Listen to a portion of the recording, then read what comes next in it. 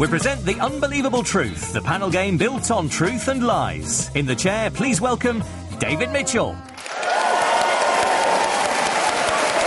Hello and welcome to The Unbelievable Truth, the panel show about incredible truths and barely credible lies. I'm David Mitchell. Our four panellists are champing at the bit to get going. Disappointing that we had to put them in harness, but never mind. Please welcome Arthur Smith, Lou Sanders, Phil Wang and Richard Osman. The rules are as follows. Each panellist will present a short lecture that should be entirely false, save for 5 hidden truths which their opponent should try to identify. Points are scored by truths that go unnoticed, while other panellists can win points if they spot a truth or lose points if they mistake a lie for a truth. First up is Arthur Smith.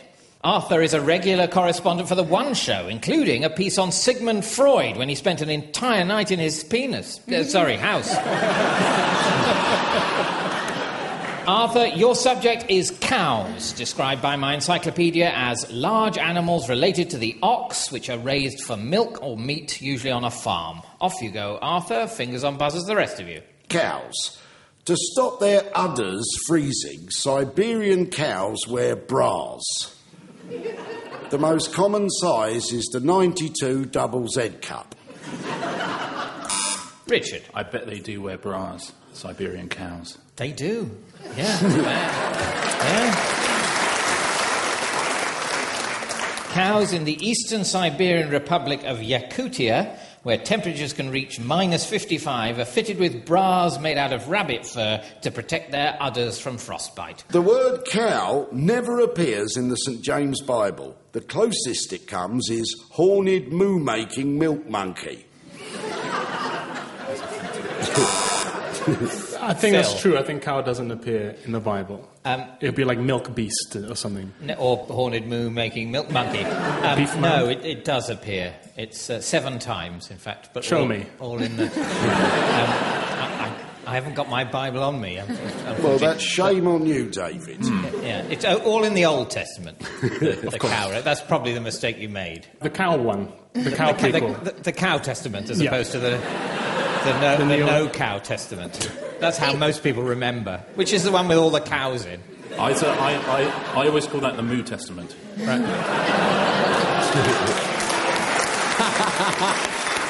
Sorry, everybody. So it's the Moo Testament and the New Testament. Yeah, that's how I remember. Massively open to confusion. In 1972, on the last night of Aladdin at the Winchester Royal Theatre, the 2 actors playing the pantomime cow carefully arranged for a real cow to go on stage. Oh, no, they didn't. Oh, no, they didn't. Where's my career?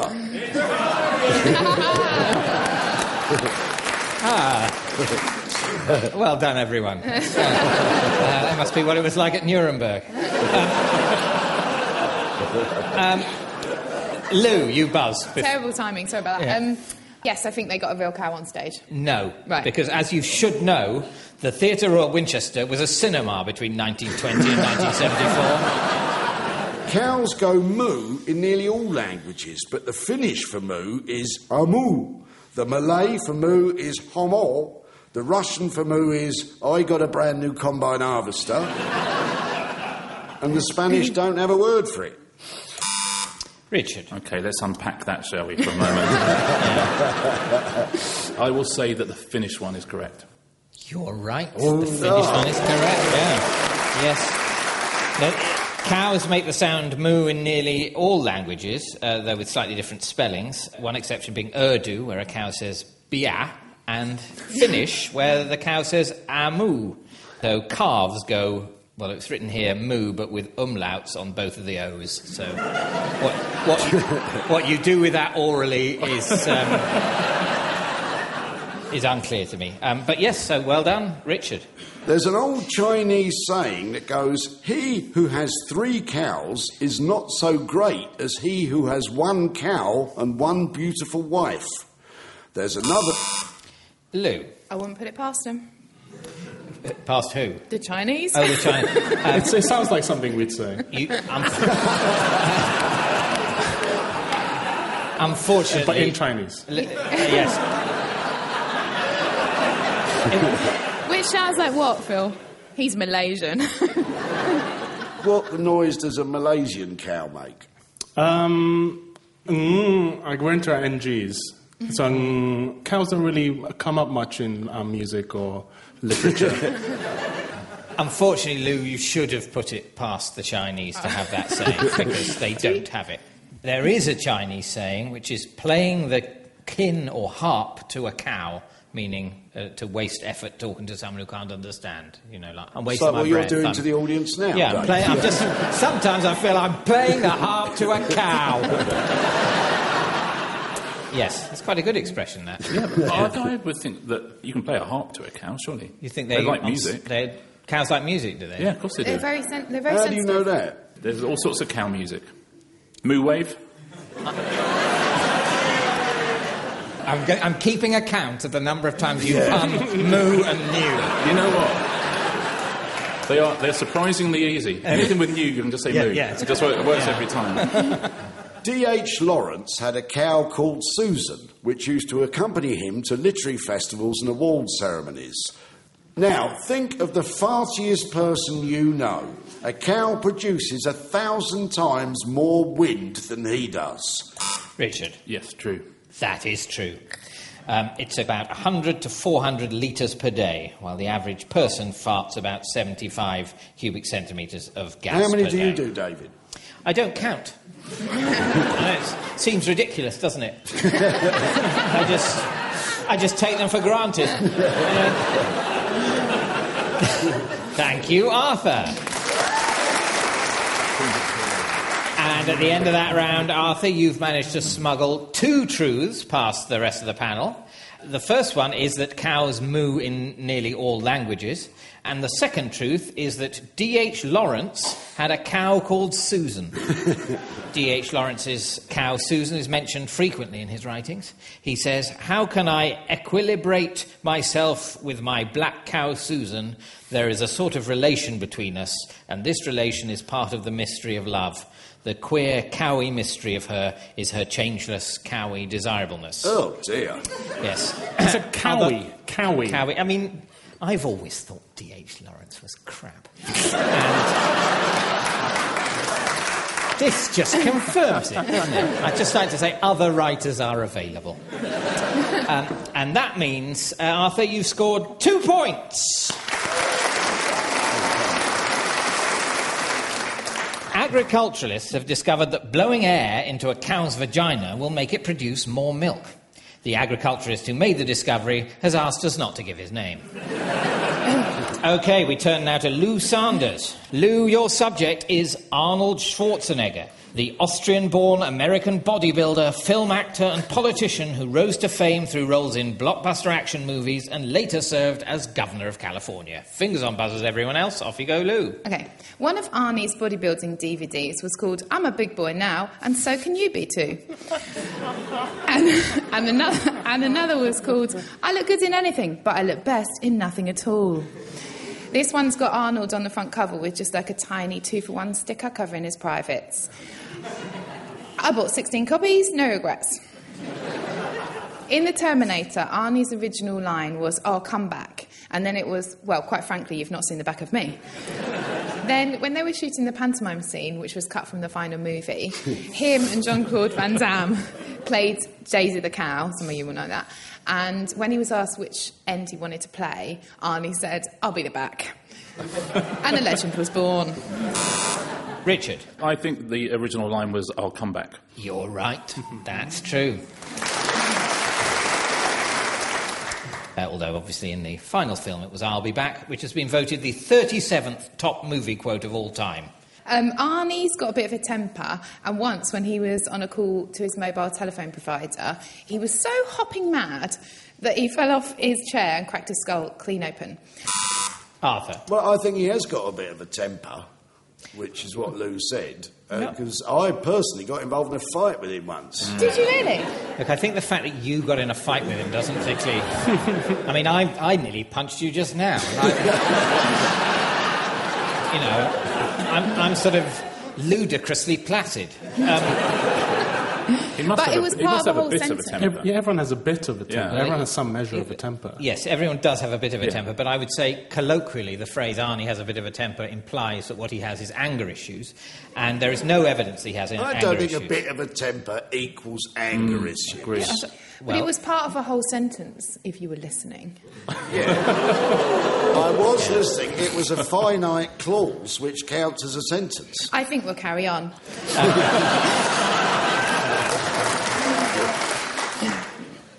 He did, however, get an upgrade on his phone. Okay.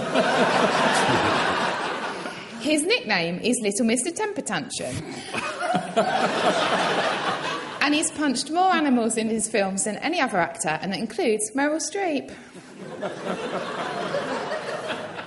One day, and there's no shame in this, but one day, doctors think because of like the steroids and his addiction to misogyny, his dingle just fell clean off.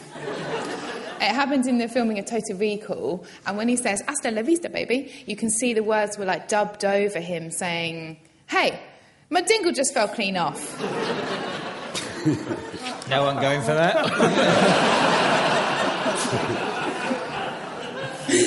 Arnold, or Arnie to save on printer ink, he learnt to speak English using songs from The Sound of Music, and That sounds entirely plausible. Learning English from The Sound of Music. That's how I learned it. Well, you're absolutely right. That is true. When a 19-year-old Arnold moved to Forest Gate in East London to train as a bodybuilder at a gym called the Muscle Mansion, I'll go there.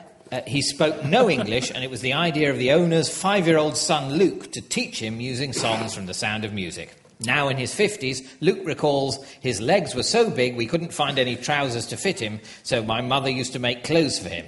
In return, he insisted on doing the washing up." Now, does that sound like a guy who has a bit of a temper?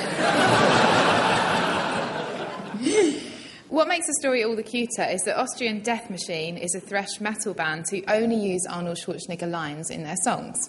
Oh, by the way, another fact. He collects teapots and has over 2,000 teapots. And when he was living with his wife, they would argue about storage because of the teapots. And when they eventually split up, lawyers pretended there was a lot of stuff going on, but it was mainly about the teapot storage. Arthur. I think it's quite possible he does own a lot of teapots. That's the sort of thing bodybuilders like, I think. Is it?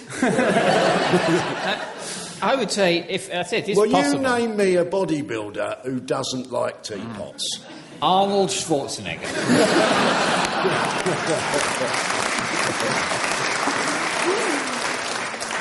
I tricked you really good there. Okay. Arnie says he turned down the Incredible Hulk TV series because he thought it was too good looking for the part, which is also why I don't do more acting. Too good looking, baby. Richard. Leaving the second part aside for a moment, I think that... I thought you were going to come over all David Niven there. I believe he did turn down the Incredible Hulk. No, he claims he turned it down because the role of the Hulk, because he thought he was too good looking. It seems it was the producers who rejected him, though, on the grounds that he wasn't tall enough. At only 6'2", he lost out to the 6'5" Lou Ferrigno. Both tiny. I mean, if only you'd been around at that casting. Thank you, Lou. And at the end of that round, Lou, you've managed to smuggle 2 truths past the rest of the panel, which are that Arnie has punched more animals in his films than any other actor. He has punched 2 camels, 2 dogs and a reindeer, as well as kicking a crocodile.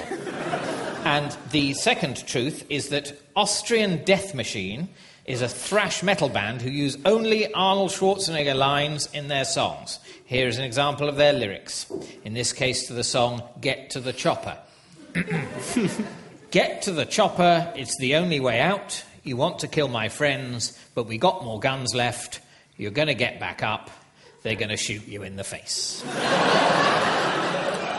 It's better than D.H. Lawrence. And Lou, that means you scored 2 points.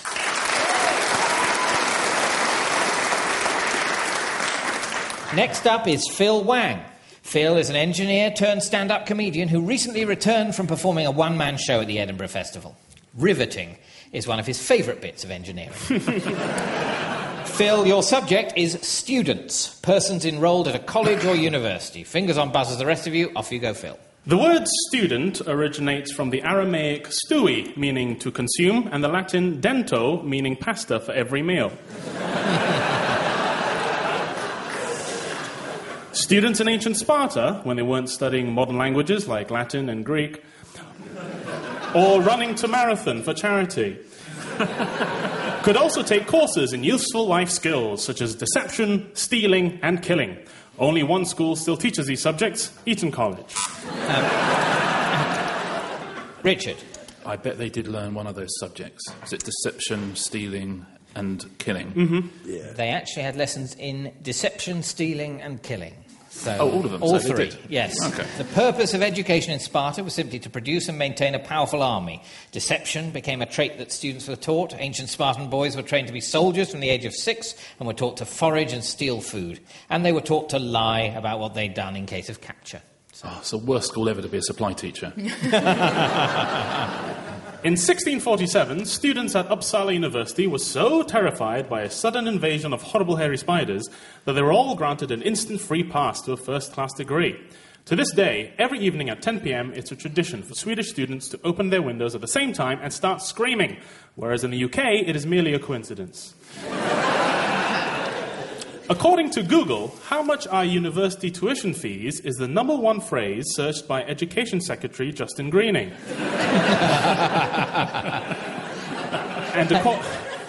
And according to Bing, no results found. Nicholas Sturgeon has suggested reinstating an old practice whereby medical students in 18th century Scotland could pay their tuition fees in human corpses, resulting in a rather elegant system that ensured continued medical training for the students who needed it most. Lou. I think that is true. What? Just the last sentence. No, the bit about the students paying with corpses, they used to do that, didn't Basically, You're the doing bit that an he amazing stumbled- impression of Arthur Smith there. Is that what you think is true? Yes! Well, you are correct. Thank you. Well done. they? Hang on, half of that should be mine. Yeah. Yes, due to the increasing numbers of medical students in the 18th century, many more cadavers were needed. Poorer Scottish students of medicine were permitted to pay for their education in corpses. It explains why the first grave robbers, or body snatchers, were medical students. According to the book Saving Snowflakes, A Guide to Student Welfare by Dr. Molly Codling, Dalhousie University in Canada has a puppy room where students can go play with puppies to relieve stress. Yulin University in Guangxi, China also has a puppy room where students can go in for a snack between lectures. Arthur. I think it's plausible there's some university where students play with dogs to ease stress in some sort of mindlessness rubbish thing. Mindlessness. That's what I call it, yeah. You're right. And that place is Dalhousie University in Canada. It has been found that doubling the number of engineering students in the US would increase GDP by 0.5%, whereas the same increase in the number of law students would decrease GDP by 0.3%. It's no joke there, it's just that I studied engineering, and I know that my lawyer sister listens to this show. And that's the end of Phil's lecture. And at the end of that round, Phil, you've also managed to smuggle 2 truths past the rest of the panel, which are that in Sweden, at Uppsala University, every evening at 10 p.m, it's a tradition for Swedish students to open their windows and start screaming. It's a ritual called the Flogster Scream. According to the university's website, at 2200 hours precisely, the windows open and the screaming begins. It has become a tradition, an attraction, and a much-needed safety valve for all those who feel that a cry of angst can work wonders for handling the stress and demands of student life. And the second truth is that it's been found that doubling the number of engineering students in the US would increase GDP by 0.5%, whereas the same increase in the number of law students would decrease GDP by 0.3%. And that means, Phil, that you've scored 2 points. About 8% of the students at the Dunkin' Donuts Training Centre fail the 6-week course. There's no way of sugarcoating that. because they didn't stay long enough to learn how. It's now the turn of Richard Osman, presenter of the quiz show Pointless with Alexander Armstrong. Intelligent, charming, quick-witted and fast-approaching national treasure status, Alexander was sadly unavailable tonight. Your subject, Richard, is dolphins, large, smooth, grey sea mammals with beak-like snouts and curved fins on their back. Off you go, Richard. Dolphins are famously the cleverest animals in the world. During a recent episode of Pointless Celebrities, Professor Stephen Hawking and Susie Dent were beaten by 2 dolphins from Bristol Zoo. Not the last bit. Do go on. Not the pointless bit, but aren't they the cleverest animals in the world? No, I think that usually tends to go to humans.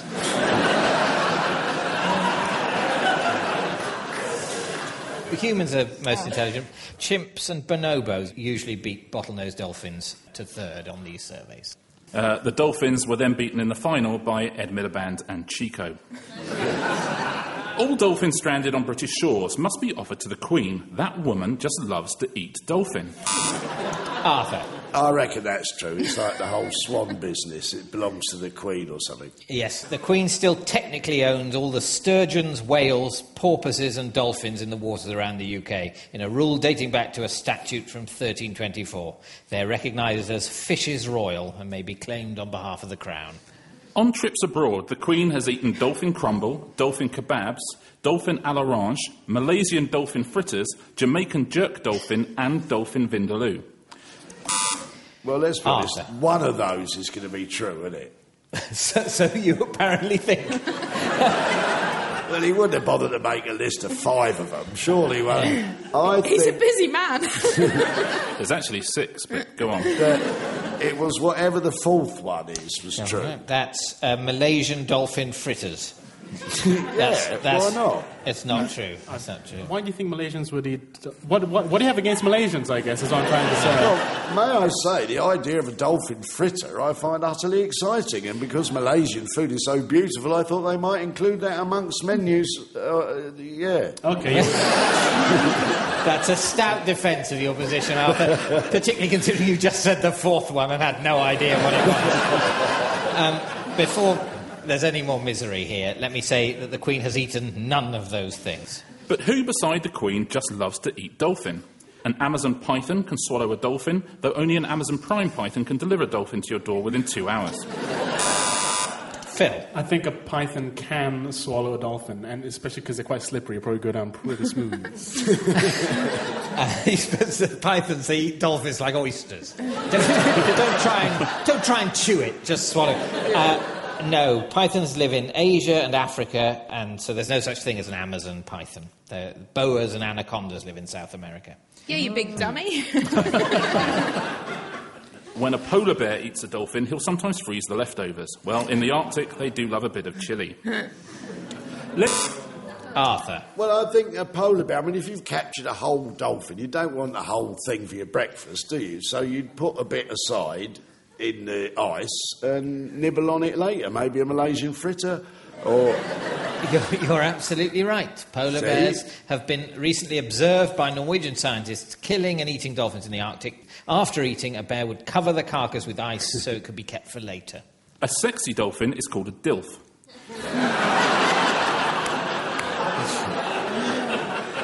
The child of a dolphin and a shark is called a shoalfin. The child of a dolphin and a squid is called a squalfin, and the child of a dolphin and a killer whale is called a wolfin, and the child of a dolphin and a documentary cameraman is called a serious breach of professional ethics. That last one is true. It's got to be. It is a serious breach of ethics. Yeah, fair point. There has never... A dolphin...